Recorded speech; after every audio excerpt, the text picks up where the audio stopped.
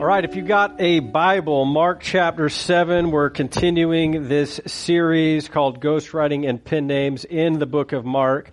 Those of you watching online, thanks for tuning in. Those of you here, you might notice the lights dim periodically. That's just Jesus making the darkness tremble. Okay, so don't worry about that. I have no idea what that actually is in real life, but somehow we prophetically spoke that into happening, and we're going to make the most of it. So there you go. But I want to read for you out of Mark chapter 7, the infamous hand-washing fiasco of 1 AD. And you thought we were the only ones being maligned based on our hands' cleanliness. Au contraire, mon frere. Here we go. One day, some Pharisees and teachers of religious law arrived from Jerusalem to see Jesus. They noticed that some of his disciples failed to follow the Jewish ritual of hand washing before eating. Mark parenthetically lets us know the Jews, especially the Pharisees, do not eat until they have poured water over their cupped hands, duly noted, as required by their ancient traditions. Similarly, they do not eat anything from the market until they immerse their hands in water. This is but one of many traditions they have clung to, such as their ceremonial washing of cups, pitchers, and kettles, end parentheses. So the Pharisees and teachers of religious law asked him, "Why don't your disciples follow our age-old tradition? They eat without first performing the hand-washing ceremony." Jesus replied, "You hypocrites! Isaiah was right when he prophesied about you, for he wrote, 'These people honor me with their lips, but their hearts are far from me.'" Jesus making the darkness tremble. You see that? "Their worship is a farce, for they teach man-made ideas as commands from God. For you ignore God's law and substitute your own tradition." Then he said, "You skillfully sidestep," underline, highlight, whatever you do. "You skillfully sidestep God's law in order to hold on to your own tradition." God, help us understand this word that you have spoken. Be with me as I try to do my best to exegete the text as you have given it to me, but do what only you can do and speak to our hearts, change our lives, make us new. Let us leave this place being drawn one step closer to your Son, Jesus. We ask all this in his powerful name. Amen. In 1930, 16-year-old George Nissen attended a circus in his hometown of Cedar Rapids, Iowa. While watching the aerialists flip to a safety net below, he began to wonder, I wonder if there's a contraption, some sort of apparatus that would allow the artists to keep bouncing. Like, what if the acrobats could do their initial trick, but then they would bounce and follow that trick into multiple more tricks without stopping and climbing back onto the perch that they opened their little tricks with? Now, it would take more than a decade and many failed prototypes, but on March 6, 1945, Nissen finally found success. His tumbling device, later known as the trampoline, was patented. Aside from being used in homes all over the world today, the United States Navy and Air Force both began using the trampoline as a way to train pilots. NASA would put the trampoline into service so that their astronauts could exercise in preparation for space travel. If you're a child of the 60s or 70s, you likely endured some sort of trampoline unit in physical education class. Matter of fact, gas stations all over this great country used to install trampolines on their grounds so that kids could jump while their parents fueled up, which is just a fantastic thing, if you ask me, right? Because the kids are like, "Are we there yet? Are we there yet? Are we there?" And you're like, just go jump on the trampoline and leave me alone. In one of my favorite marketing campaigns, George trained a kangaroo to bounce on a trampoline with him, because nothing says good morning like waking up to a cup of coffee and seeing a kangaroo jumping on your trampoline in the backyard, which you'd be like, what the freak is going on? But as you can imagine, after this 1945 marketing campaign, sales took off. Jump centers began sprouting up all across these United States. However, poorly regulated facilities and no training for the workers led to a number of accidents, and ultimately, because a piling of lawsuits, a growing stack of lawsuits, Nissen had a sales company and the rights to the patent of the trampoline. So here's my question. Who's to blame for the injuries? Nissen for inventing the trampoline, or for the people for using it without fully understanding it? I ask you that because I feel like the trampoline is a metaphor for our lives.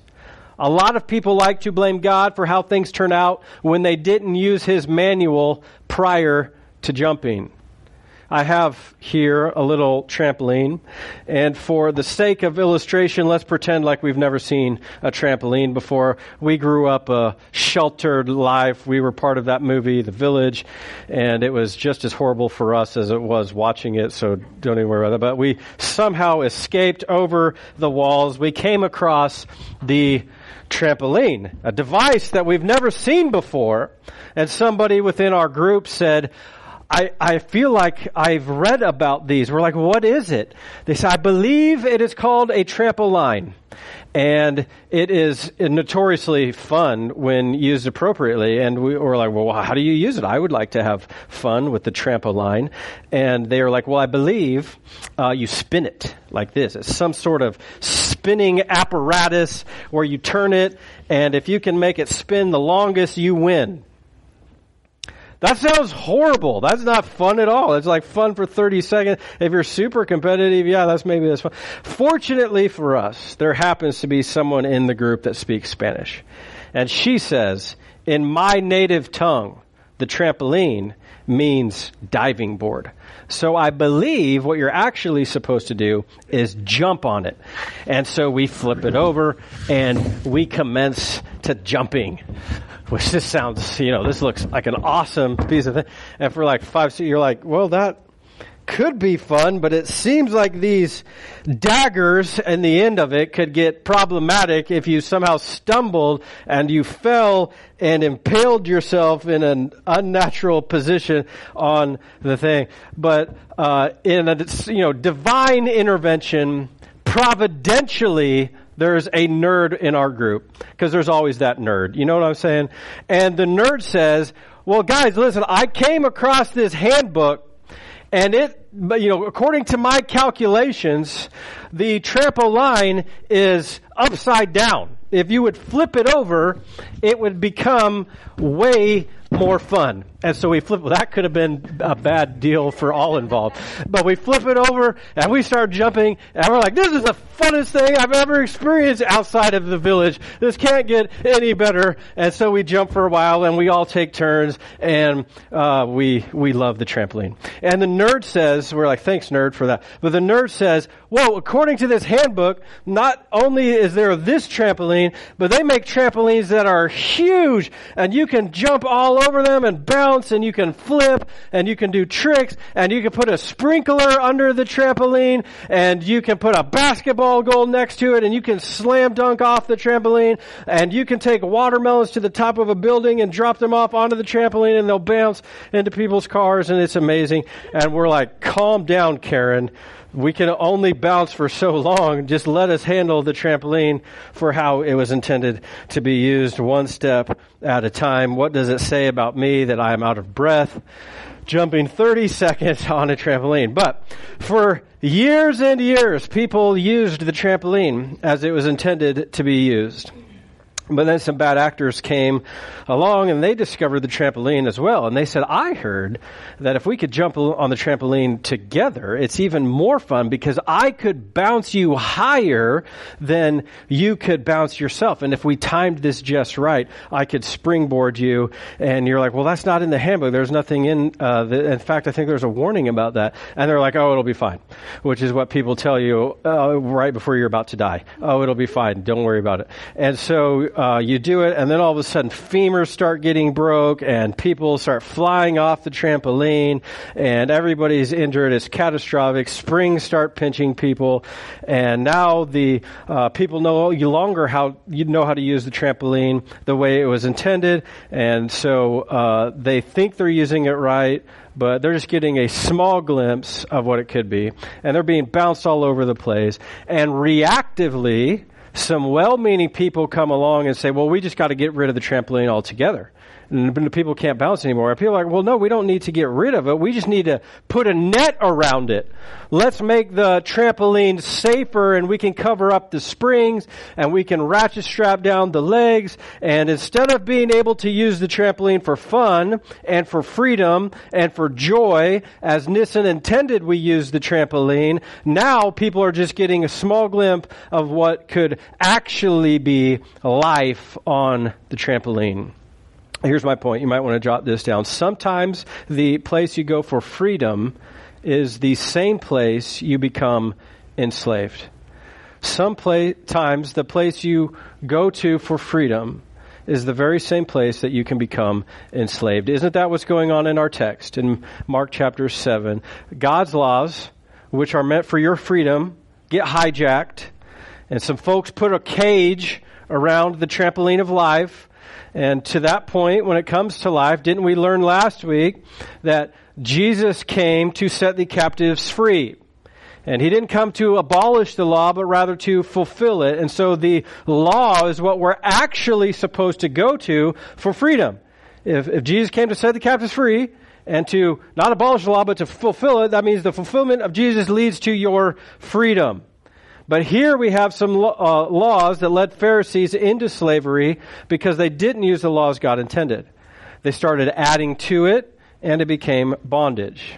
And let's do this. Let's take God and the Bible completely out of it. Haven't you learned this in your life? That the same place you go to for freedom is the same place you can end up becoming enslaved. Because we say, I need more money. Money will give me freedom. I'll be free to buy all the things that I want and enjoy life. If I just had more money, I would be free. And what happens? We become slaves to our job. We become slaves to finding money. Or we say, if I could just be free to eat whatever I want, food tastes good, I like how it makes me feel, I'm free to eat whatever, and I become 400 pounds. And now I'm a slave to my diet. Or I want love. I'll find love with whoever will give it to me, and now I'm a captive to my desires because I thought I would find freedom in love. See, what you should have learned by now is that discipline equals freedom. Discipline equals freedom because I'm disciplined with my money. Now I'm free to use it however I want.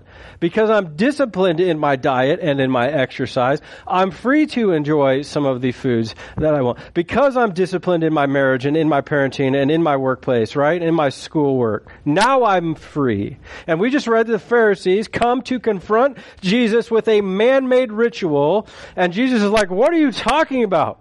Y'all are concerned with a law that you made up. He's like, this isn't even in the handbook. And a lot of people like to blame God for oppressive rules that he didn't even make up. He didn't institute. And it's like, God, why do I do? And God's like, I never said that. What's verse 2 say? The Pharisees noticed that some of his disciples failed to follow the Jewish ritual of hand washing before eating. It's not God's law. To be clear, it's the same thing that we like to do in our lives as well. We like to read into God's law our own traditions and our own culture, and we project them onto everybody else. And the Pharisees tell Jesus, like, hey, your boys didn't wash their hands, which in fairness, that is kind of gross. Okay? If somebody came over for supper and they just scooped their hand in the mashed potatoes and flopped it down on the plate, you'd be aghast. You're not eating after that guy, right? You'd be like, what are you doing? Did you wash your hands? Just for the record, 7 out of 10 people don't wash their hands with soap after leaving the bathroom. Let that sink in, okay? Next time, Selah on that next time you have somebody over for supper and you're like, I wonder where their hands have been. If they're in the 30%, probably not, statistically speaking. But the Pharisees were not actually concerned about hygiene. In fact, the water that they would use to wash their hands, it said they had to be cupped hands. They'd take a pitcher and they'd scoop it out of a bowl and they'd pour it over the hands. And then the next guy would come and they'd take the same bowl, and they'd pour it over their hands. Or when they went to the marketplace, they'd have these big jars, the same jars that Jesus used to turn water into wine. They would stick their hands in the jars. And then the next guy would come, they'd get scrubbed in, and then they'd go and sit to eat. And then the next guy would come along and they'd stick their hands in. And like the fifth guy in, you're like, well, this isn't even doing anything anymore, right? You're not circulating the water. Somebody's got to change out the water. But you can tell that this is not about sanitation. This is about putting on a show. Look at me. Look at how clean I am. Look at what I do before I eat, you scrubs, you non-scrubbers are scrubs. And that's not what the law is for. So one of the things you should be concerned about, whether you're a Christian or not, is what is the Bible for? Like, what is it that those of us who follow the Bible, what are we trying to accomplish when we obey what it says? To answer that, we need to pay attention to what Jesus says when he quotes Isaiah 29, and he says, "These people honor me with their lips, but their hearts are far from me. Their worship is a farce, for they teach man-made ideas as commands from God." Ultimately, what I think Jesus is saying is the point of the Bible and the purpose of the Bible is not formal compliance. It's not you becoming a slave to what it says. If the point of the Bible was your formal compliance, then the location of your heart wouldn't matter. All that would matter is that you kept the list. You did the law. Good job. Congratulations. So Jesus is saying, God is after your heart. It's far from me. I want you to be close to me. And if you look at obeying the Bible as rules and regulations, that shows that you think the purpose of the Bible is you and your righteousness and your being an obedient person. As such, you can say to God, God, look at all the good I have done. You should bless me now because I kept all of your rules. I did everything that is on your list. And to think that is to completely miss the purpose of the book. God's goal in writing these commands is not so you can get him in a corner. It's not so that you can manipulate and control him. The purpose of obeying God's words, according to Jesus, is so that your heart can be close to God. And so that there can be an intimacy between you and God. Again, the point of the Bible is to set you free. It's to bring you peace. God, the author of life, wants you to enjoy it, not misuse it, and he's given you a handbook as a resource for you to enjoy your life. I think the greatest place in the Bible, the illustration and demonstration where this plays itself out, this principle for understanding the purpose of the Bible, is found in Exodus chapters 19 and 20. You can read them sometime on your own. But in Exodus 20, we get the 10 Commandments. They're spelled out for us, the way that God's people should live, the ultimate revelation of God saying, here's what I want you to do as my people, which earlier in the series we already established. Jesus confirms 9 of the 10 commandments, right? The exception being the Sabbath. And Exodus chapter 20. Exodus chapter 19 is when God is about to give Moses on Mount Sinai the 10 commandments. And before he does, God says this. Check this out. You yourselves have seen what I did to Egypt, and how I carried you on eagle's wings and brought you to myself. Now, if you obey me fully and keep my covenant, then out of all nations you will be my treasured possession. So listen, this is one of the most important aspects of the Bible. God did not come to the children of Israel in Egypt and say, if you obey my law, then I'll rescue you. He did not say, if you keep my commandments, then I will bring you out of slavery on eagle's wings. He didn't say, if you obey me, I'll save you. What's he say? I saved you. I brought you out of slavery. I released you out of the bondage of the most powerful nation on the planet, and you did nothing. You didn't lift a finger. You didn't have to carry a weapon. I did everything. I saved you. You didn't do it. And I, God, did not save you because you were obedient, because you were not obedient. And I did not save you because you obeyed the law. You didn't even have the law.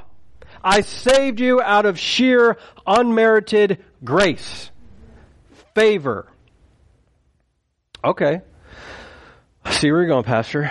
If we roll this out into our lives, I'm saved by sheer unmerited grace of God out of the slavery of sin, the bondage of sin. And I see that God has already set his love on me. Why in the world do I obey? And God says, because this is how you can become my treasure. This is how you treasure me, and this is how I treasure you. This is how we have an intimate relationship with one another. This is how you get set free. This is how you maximize your life, by doing what I say.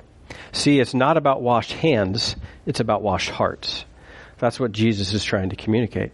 It's not about washing your hands. It's about washing your heart. Sin does the same thing to the soul that dirt, disease, and decay do to your body. It kills it, which takes me back to the title of my message, the trampoline of life. That is to say, God is the one who created life. He is the one who gets to define how it works. And some people will know exactly what the purpose of life is for, which is to glorify God by being in a joyful relationship with Him, but it is too terrifying for them to do anything. The cost is too high. The options are too overwhelming, and so they'll do nothing. And for others, they'll get to enjoy life on their own terms. But they'll only enjoy it for a little while because it can't last. It won't last because it's not how God designed life to work. And still for others, they'll do what the Pharisees did, and they'll define the boundaries of life.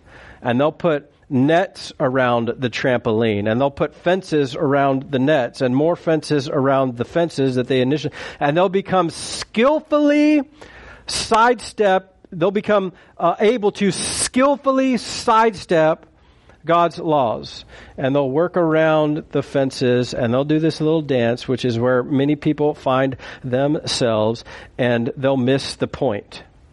But for a few, a very select few, they'll use their life as God intended, and they'll have a blast. They'll find freedom. They'll find joy. And I feel like part of my job is to help you discover how to have freedom and joy and a blast in life. Amen, somebody. And it's not because I'm an expert on having a blast and having joy. It's because I'm the nerd that God said to study the handbook on the whole trampoline of life. And the handbook tells me that you've been created with a purpose. And I want to help you connect to God's purpose for your life so that you can find freedom and fulfillment and use your trampoline the way God intended you to. And if there's any one thing I need you to understand about the Bible, apart from the sheer unmerited grace that Jesus wants to use to save your life, one of the things that I need you to understand about the Bible is the Bible has both tools and rules. It has both descriptions and prescriptions. Sometimes it describes how some people did some things, and sometimes it prescribes how they did some things so you can do the same things and get the same results. But there are both tools and rules. There's concepts. And the trouble that we can get ourselves into is if we, like the Pharisees, take a tool, a concept, and we turn it into a rule.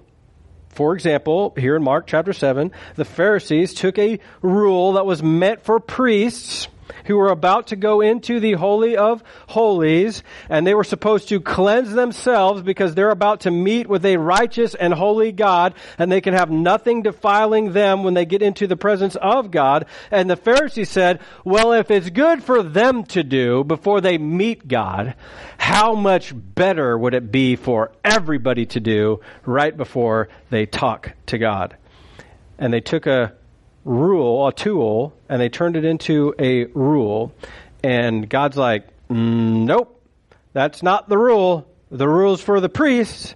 And if you want to do that, then fine. That can be a good thing in your life. But there's nothing that says you have to do that. You've taken something and turned it into nothing. And ultimately, the whole hand washing thing is just a precursor for what Jesus came to do. See, Jesus is the ultimate high priest who cleanses us from sin so we can go into the presence of God. And again, it has nothing to do with sanitation. It has everything to do with salvation. But I don't think I need to spend a whole lot of time outlining the rules for you because you know how to read. And God pretty well spells out exactly what he's concerned with right here in his handbook. And so if you're new to the whole Bible thing, might I suggest you start out with the Great Commandment and the Golden Rule, which you learned in kindergarten, that you need to, love each other as you love yourself and do unto others as they would do unto you. And the Ten Commandments. Like, those are things that God's really concerned with, so maybe you should start with some of those things. But I think we'd best be served in trying to figure out what are tools and what are rules, and how can we discern for ourselves and when we read something in Scripture, how do we know, is this descriptive or prescriptive? Is this a tool or a rule? And how many of y'all know having the right tool for the job is a big deal? And if you're going to go fix your car, you probably don't need the table saw. Okay, but if you're going to build some kind of table or something, you might want the table saw. You can put away the ratchet for a little while. And so having the tool is a big deal. And this is the beauty of God's Word. Because God knew it would last for thousands of years, and it would span hundreds of civilizations, and be translated into dozens and dozens of languages. And he knew the best thing he could do is give us just a couple clear, distinct commands that would last forever. And then because we'd be using this and people would be so different throughout the centuries, he said, here's going to be some overarching principles that would allow all of the people to find freedom and operate within these boundaries that I've created that are rather broad when you consider it.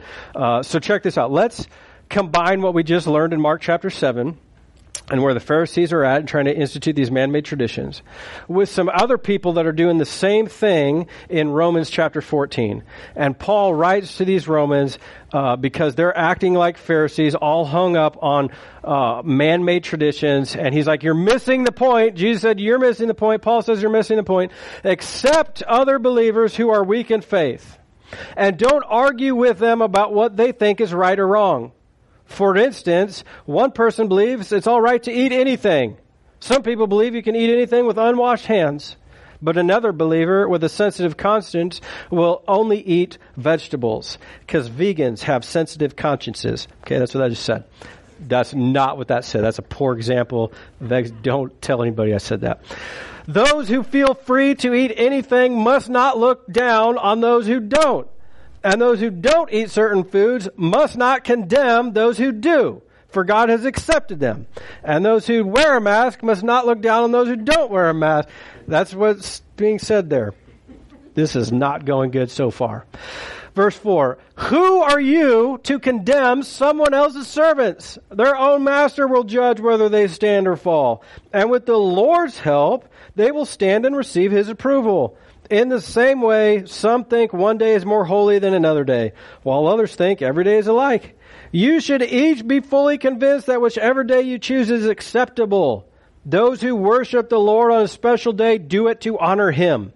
Those who eat any kind of food do so to honor the Lord, since they give thanks to God before they eat.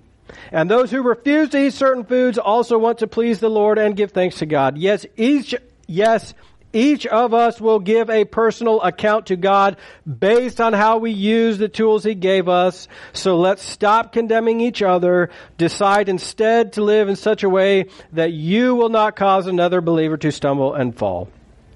Tools. Here's the thing that you need to discover about tools. First of all, you should try them all.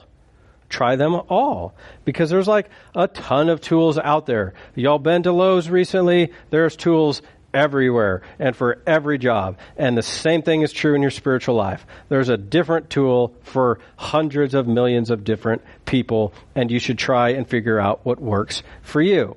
There's podcasts and Bible apps and conferences and speakers and books to read. And have you ever noticed that everybody has a different thing that you're supposed to be doing? And if you just did what they did, then you'd have the same results. And you're like, well, I don't understand why this isn't working for me. It's because there's a lot of different tools out there.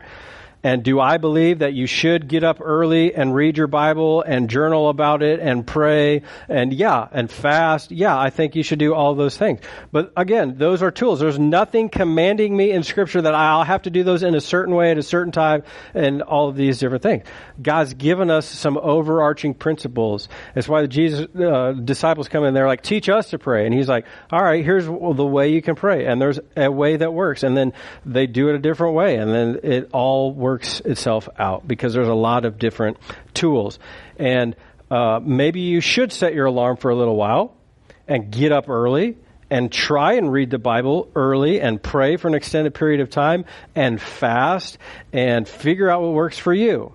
Because what should actually make you nervous is, as Paul pointed out, you're going to have to give an account for how you did those things. You don't have to give an account for your past sin. Jesus paid for that. He said, you got to give an account for the things that I'm asking you to do now. Secondly, when it comes to tools, you should keep what works. You try a whole bunch of tools, and then you got a toolbox that you need to start putting tools into so you can keep what works. And depending what season of life you are in, it will determine which type of tool you should be using. If you're retired, your toolbox is going to look a lot different than a single mom working 2 jobs with a kid that you're just trying to homeschool them while the coronavirus is running rampant in the neighborhood. You see what I'm saying? But if you're a grandparent and all of a sudden the kids come over, you might have to get some of the old tools, dust those suckers off, and try and entertain the grandkids for a little while. You got to get some use out of your tools. Keep in mind, if they were just rules, it wouldn't matter if they worked. It would matter if you did them or not. But because it's a tool, God wants it to work. And so if you're not getting any sort of benefit out of the tool, it's time to move on to another tool. Keep what works. Don't just put them in a stack, to figure out how pretty my tools look. Okay? Which leads me to point 3. Loan your tools out. Sometimes you need to loan some tools out. If people come to you for advice, you say, oh, here's a tool that I used when I was in a similar season of life, and you should try using it too. Now, I have a rule for me personally for when I loan out my tools. And that is, I'll loan it to you twice, but not a third time. Because if you come to me for advice and I say, hey, here's a tool that I use that God's Word said you should probably do, you should use it. And then you come back and you're like, it didn't work. And I'm like, well, did you use the tool? And they're like, no. And then I was like, okay, well, here's the tool again. Try using it this time the way it was intended and tell me how it plays itself out. And they come back a third time. I'm going to say, you know what? Just figure it out. Because I can't keep loaning you my tools all of the time if you're not going to use them. And I'm enabling you to keep doing things that God said you shouldn't probably doing in the first place. Okay? So, finally, number 4, know yourself. Be honest with yourself. I'm not pretending we can do that, but it's something that we need to do because many people who stand out as the best example of a particular spiritual discipline, trait, or quality do so precisely because it's a significant part of how God created them to be and gifted them to be. And He might not be gifting you the same way. And just because they do it doesn't mean you're going to experience the same results, because if everybody did what I would do, it'd be a train wreck, trust me. So I heard it said, the grace of a figure skater is useless as a sumo wrestler. That's true in your spiritual life. That God created us differently. And so we got to know what works for us, and what's different, what works for me is going to be different than what works for you. And so you got to just keep trying things for a season, let it play itself out, and figure out what works, keep what works, loan it out, and be honest. Now, I didn't put these in your notes, but I thought it would be helpful for us to establish and point out what New Anthem's toolbox is. So I, as your pastor, have my own personal toolbox. I'd love to talk to you about that if you got questions, but we as a church also have a toolbox. And this is easy to remember because they all start with the letter S, because one of the unwritten rules is that there's bonus points in heaven for pastors who alliterate things. And so I'm just trying to stick with that. But the first thing is salvation. That's the primary tool that we use at New Anthem. We are an evangelistic church. We are concerned about people's future. So we want to bring them into a saving relationship with Jesus and point them into the path that he has for their life. So it's all about salvation for us. Secondly, small groups. Small groups. We want to build people up in this newly found faith that they have discovered, and we think the best way to do that is in a Christ-centered, significant friendship. So that's what we try and create with our small groups. We try and connect you to people that are in similar seasons of life so you can develop some friendships so that you can, as iron sharpens iron, so one man sharpens another. And then number 3, serving. So we want you to serve your time, your talent, and your treasure, because we want to equip you for ministry, and we want to send you out to wherever God has placed you in your job, in your family, in your school, to be a difference maker wherever that is. So I don't want anything from you. I want something for you. I want you to jump on the trampoline of life and have a blast while doing it. People say, church just wants something from me. Yeah, I want you to have an awesome life. That's what I want. Nobody's excited about that? All right. People online are in the chat. They're excited. But here's what I'm really trying to point out. Isn't it relieving to know that God is not after your rule keeping? He's after your heart trajectory. He's after you figuring out how to do life. That's one of the beauty of the things that God has created, that you get to figure this out in these boundaries, and they're so broad, and you get to do different things. And he's after a relationship. And he wants to lead you, and he uses his Holy Spirit to guide you. And as Paul pointed out, that as the Lord commands, you need to follow that lead. Do what God is telling you to do in your life, as long as it lines up with the boundaries that he's placed in Scripture. He uses generic principles to say, I need you to go down this path. This is the path that leads to life. It's a narrow path, but it's a path that leads to joy and fulfillment. God, thank you for these truths that you have placed in Scripture. We're asking you to do now what only you can do, and through the power of your Holy Spirit and the power of your holy word, speak to our lives. Help us figure out where we are falling short and where we need to change some things in our lives that will lead to our joy. God, if these are commands in Scripture that we're not following, then convict us of those things. And if there's some guiding principles that you would like us to follow, encourage us in those things. And some of you need to start setting an alarm and getting up early and reading Scripture. And some of you, God might be asking you to fast in this season of life. And some of you, God might be encouraging you to memorize some Scripture and put His Word in your heart. And some of you are in a relationship that God's not proud of, and He wants you to start putting some boundaries up within that relationship. And there's just a lot of things in this room that God is speaking in this moment. And those of you online, God is speaking into your hearts, and He's trying to encourage you or convict you where you need it. And God, I trust that you are doing that because you promised to do it. And help us as we try and navigate this path of life the best we know how.